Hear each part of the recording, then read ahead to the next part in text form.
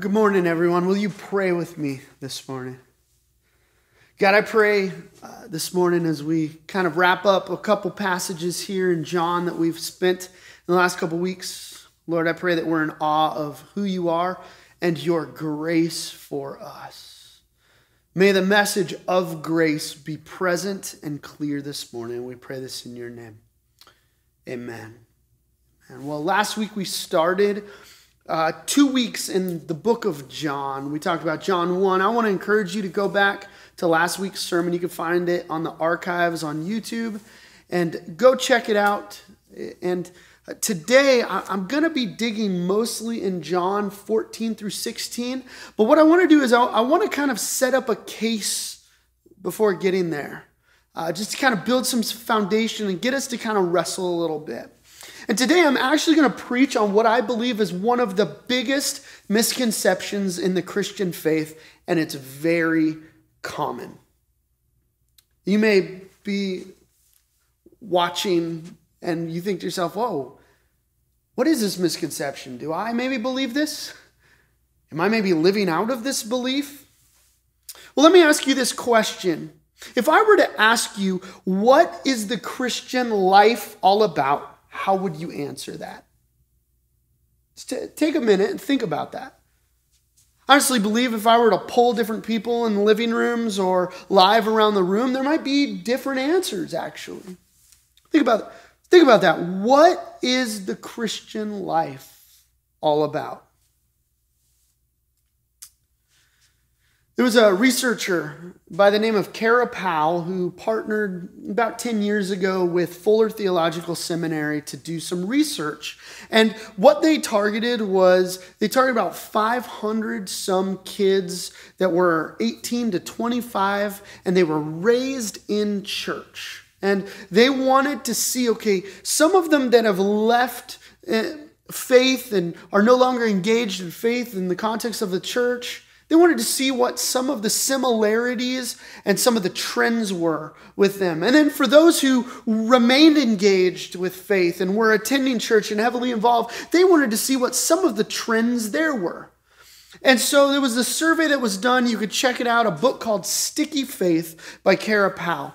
And she asks the question of these 500 some 18 to 25-year-olds. She asks, what is the Christian life all about? And they were shocked by the answers. Actually, the majority of the answer was doing good, not sinning, and behaving well. And what was actually fascinating was that a fourth of their answers didn't even include Jesus in their answer.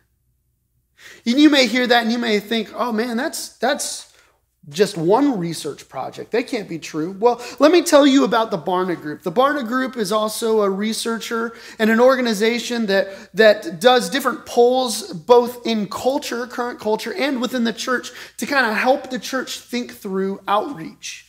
And a couple years ago, they wrote a book, and it was called Unchristian. You can go check it out. It's Gabe Lyons and David Kinnaman. David Kinnaman's the president now of the Barna Group.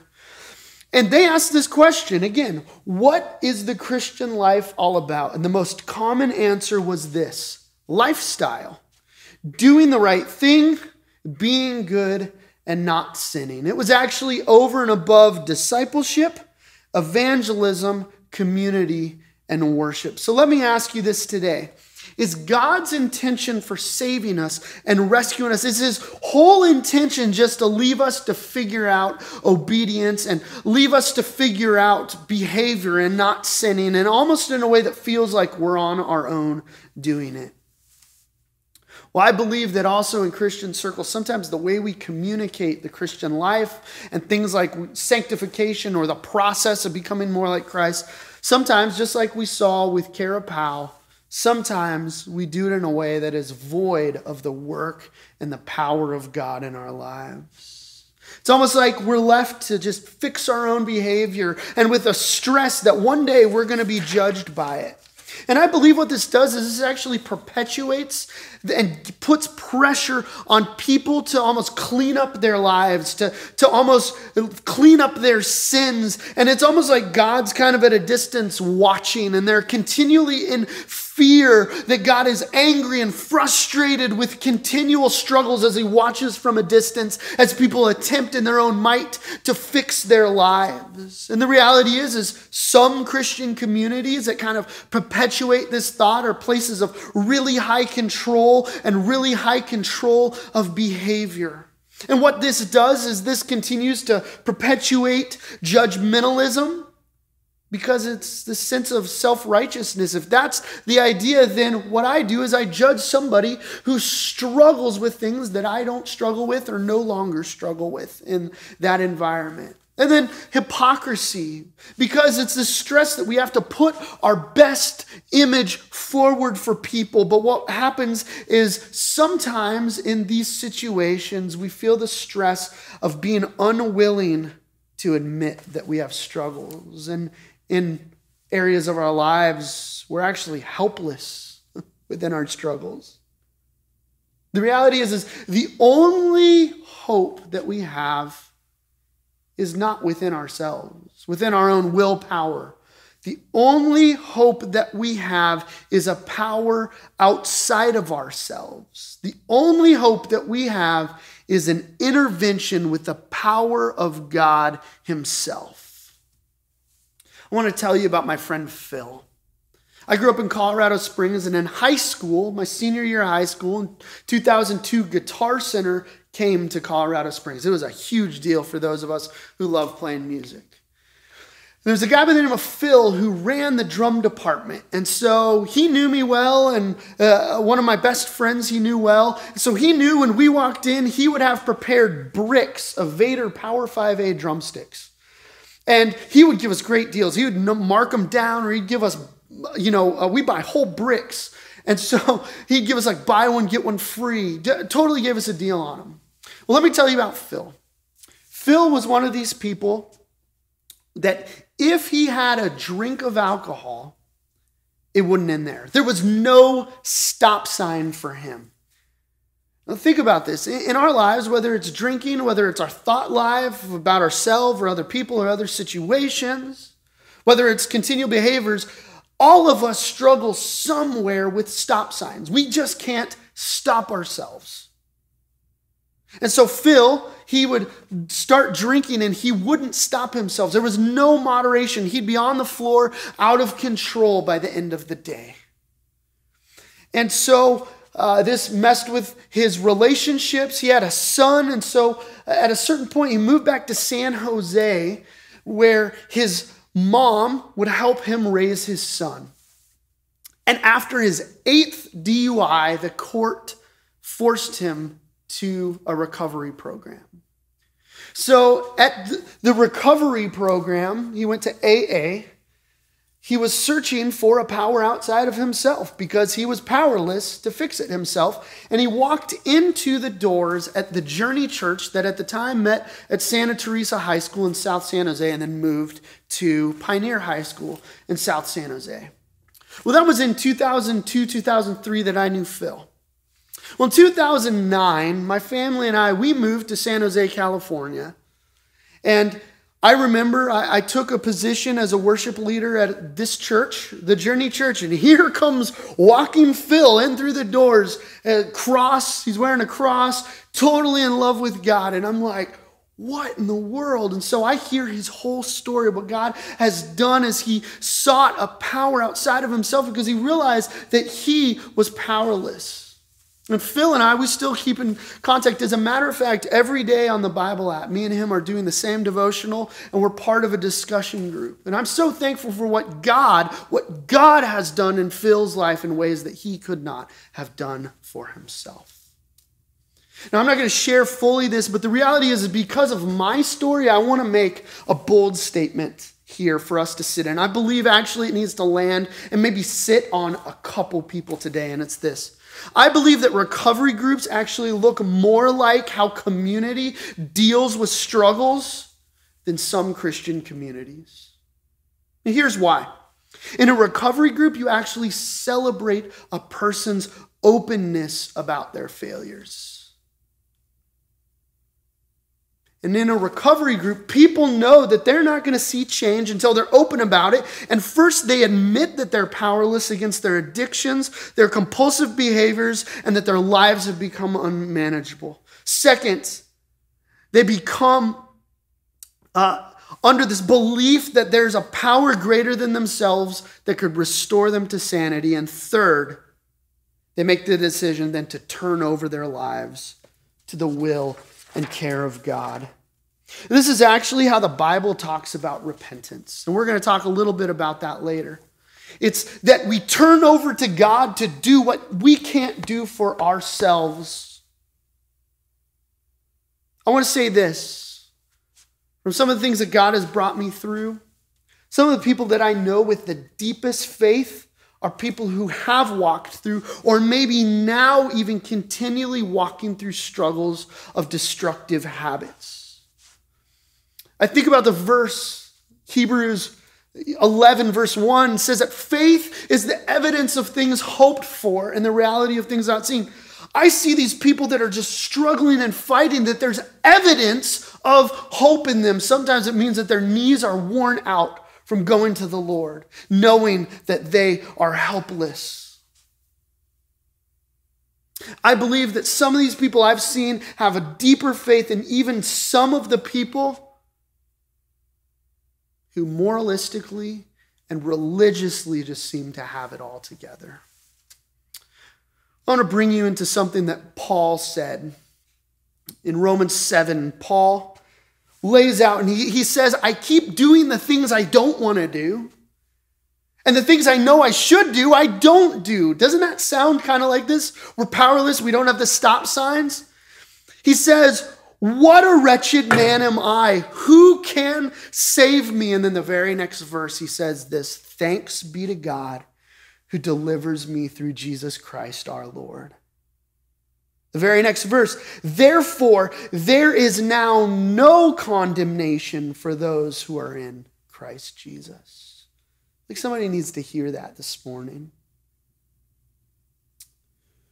From the age 12 to 25, I was a very angry person.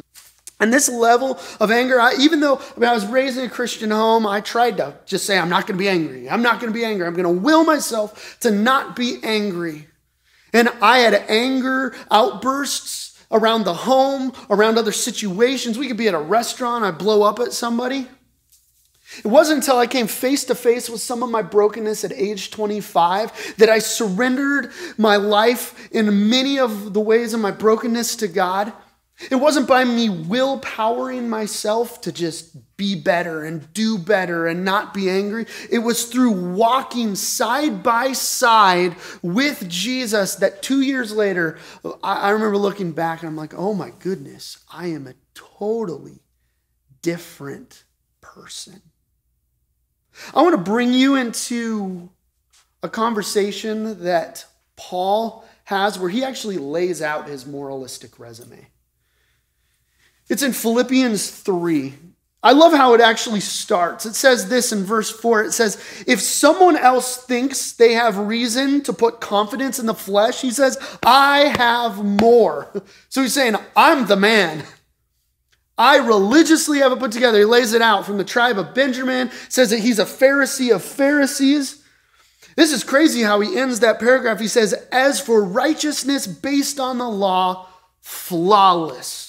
Which meant that he's one of those guys, if we were to look at him today and look at his behavior and look at his religiosity, we'd be like, man, that's something to strive for. He's such a godly man. I love in verse 7 what he says. He says this, but whatever were gains to me, talking about his religious, moralistic resume, he says, I consider them a loss for the sake of Christ. He continues on in verse 8. He actually says that he considers them garbage. Think about this. His moralistic, religious resume of all the things that are like his spiritual merit badges of how awesome he is religiously. He says, I consider them garbage. The Greek word there is skupulon, which is actually a 4-letter word, a Greek equivalent of a 4-letter word that I'm not going to say here. So he's saying that he considers all these religious acts, he considers them manure, he says, that I might gain Christ and be found in him, not having a righteousness of my own that comes from the law, but that which through faith in Christ. The righteousness that comes from God on the basis of faith. Before we dig into John, I just want us to understand here, Christianity isn't about behavior modification. It isn't about us in our own might cleaning up our behavior. It's about a life of walking with Christ, who is our righteousness. Now, when we dig into John here, I want us to really understand this crazy union that we have with Jesus, who becomes those things, righteousness and hope for us. We're going to dig into John here. We're going to start in John 14 and go through 16. But what I want you to understand is that John 13 through 17 is actually what we consider here John's account of the last meal, the Last Supper. They're all up in the upper room before Jesus is about to be arrested and crucified. We talk about being united with Christ, that our righteousness is found in him. What John 14 does is it actually starts with a marriage metaphor. John 14 verse 2 says this. It says that in my Father's house are many rooms or mansions or dwelling places or places to live or sleep, however you want to say it. If it were not so, I would have told you.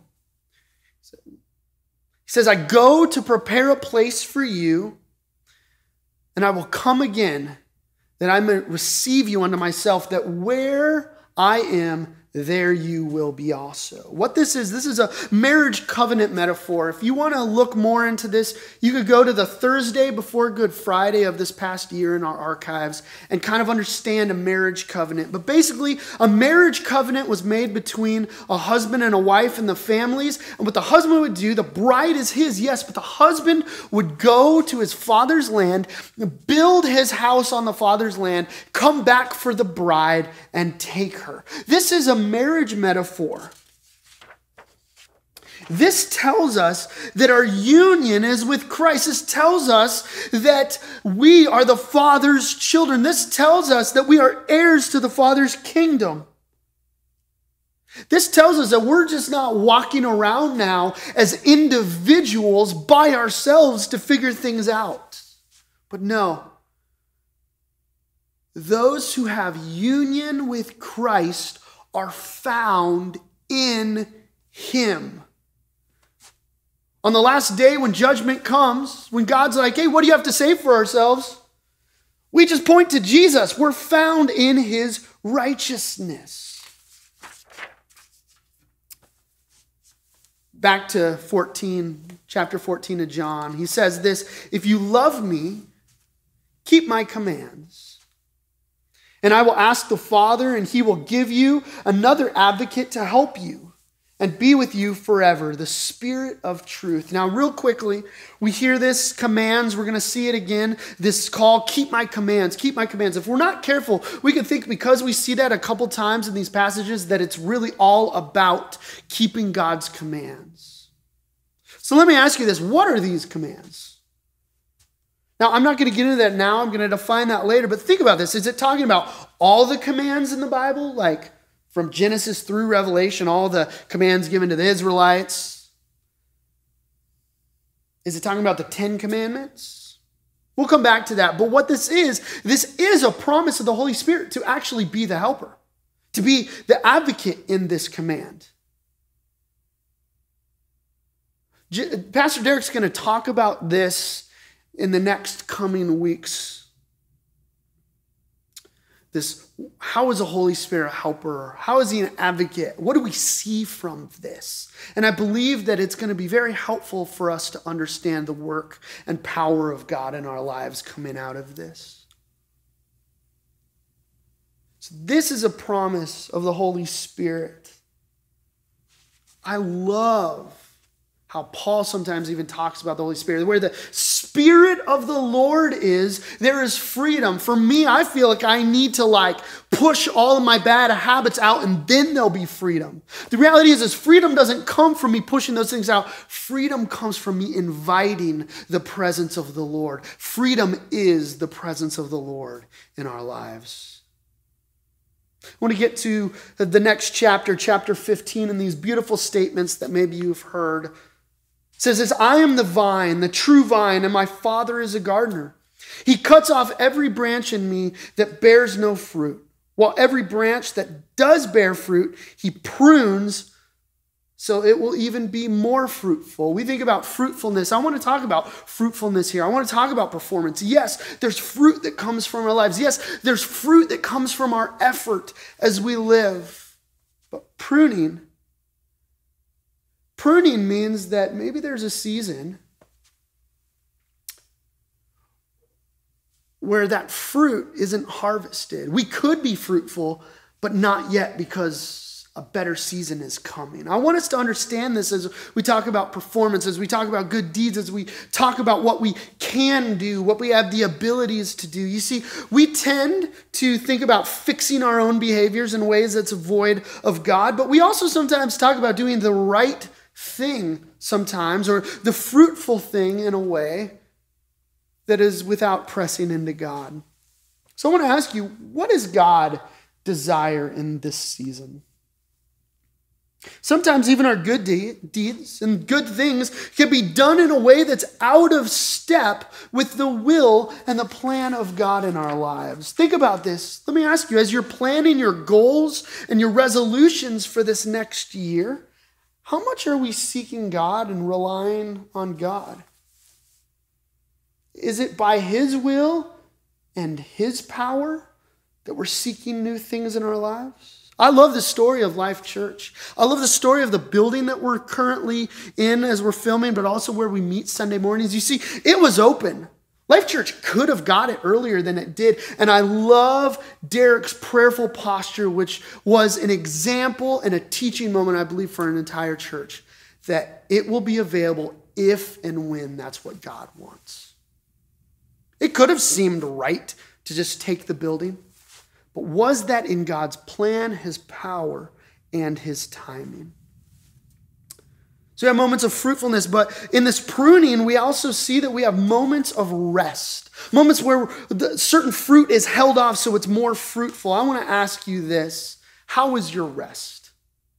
We talk a lot about work ethic. Do we talk enough about rest ethic? It's a thing of God. It's a holy act of God. Rest actually teaches us that we are not God. It teaches us that we're not alone. God's world is moving forward in His will and His plan, and we just participate in it. And so what rest does is rest puts it in its rightful place. What rest does is it gives us a season or a day where we hold off, and then God gives us the green light to be healthily more fruitful. Just like knowing that even though we mess up, God's grace will take care of us. I want to tell you what rest does is it says the pressure is on Him.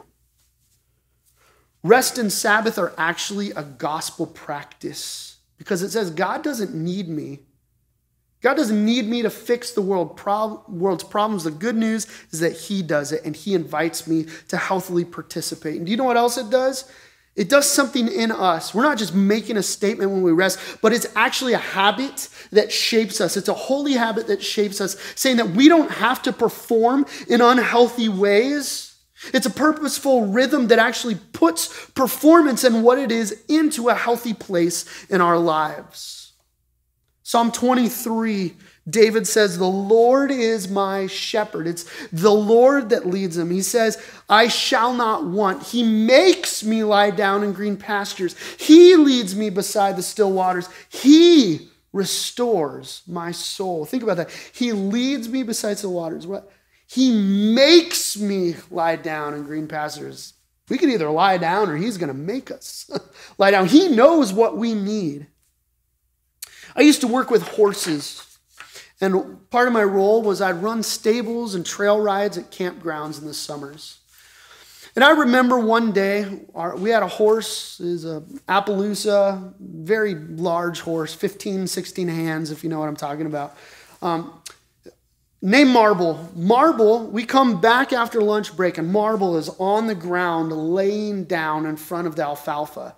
Marble got into the alfalfa. Now, if you know anything about alfalfa, if you're not walking or running the horse, alfalfa is not good. And as a matter of fact, too much alfalfa is not good. What it does is it actually shuts down the digestive system because of how intense and rich it is. And so while we were at lunch, Marble got off of the hitching post and walked over to the alfalfa, broke down the cables on the alfalfa, and was just eating for who knows how long, and was on the ground just laying. And we knew that the only hope that Marble had was if we could get Marble up walking around. But Marble, because of the pain, just wanted to lay down. And so what we did was we hooked the lead rope up to Marble, and two of us pulled, and we couldn't get Marble up. So after thinking about it, we hooked Marble up to the truck. And as we slowly put gas down and moved the truck forward, we saw behind us Marble get up by the pressure and begin to slowly walk in pain. And we walked Marble around the campground on the roads for about 40 minutes until we realized at that point the best thing we could do is to give Marble rest. But we didn't want to give Marble rest up in the dust and the heat. We had down by a stream that came down by the lakes, this green pasture that we saw. And we pulled our truck over there and we led Marble down to the green pasture. And we knew that the best hope that Marble had was to lay in the green pasture. See, we knew what Marble needed and most likely needed for a restored soul. And we led Marble there, even though Marble, by the pain, by whatever was happening in Marble's life, would have tried to do something else. We knew what was needed for a hope and a restoration for that moment with Marble. And the next day, we rolled in the campground. There Marble was up running around. See, this is a reliance on God to be in control. Again, it is walking with God, not walking without him, trying to make stuff happen. Let's go back to chapter 15 of John. I am the vine, you are the branches. If you remain in me and I in you, you will bear much fruit. Apart from me, you can do nothing. Think about that. Apart from me. Think about how we try and live in ways, even as Christians. He says, apart from me, you can do nothing. As the Father has loved me, so I love you. If you remain in my love, now remain in my love if you keep my commands. There's the commands again. If you remain in my love, just as I kept my Father's commands and remain in his love. And then the next chapter, John has a conversation again around the Holy Spirit, promising this helper, this advocate that he will send. So think about this. 14, we talk about the promise of the Holy Spirit, but then there's this call to obey commands. Then 15, apart from me, you can do nothing. And then there's a call to obey commands, and then it's sandwiched with the Holy Spirit.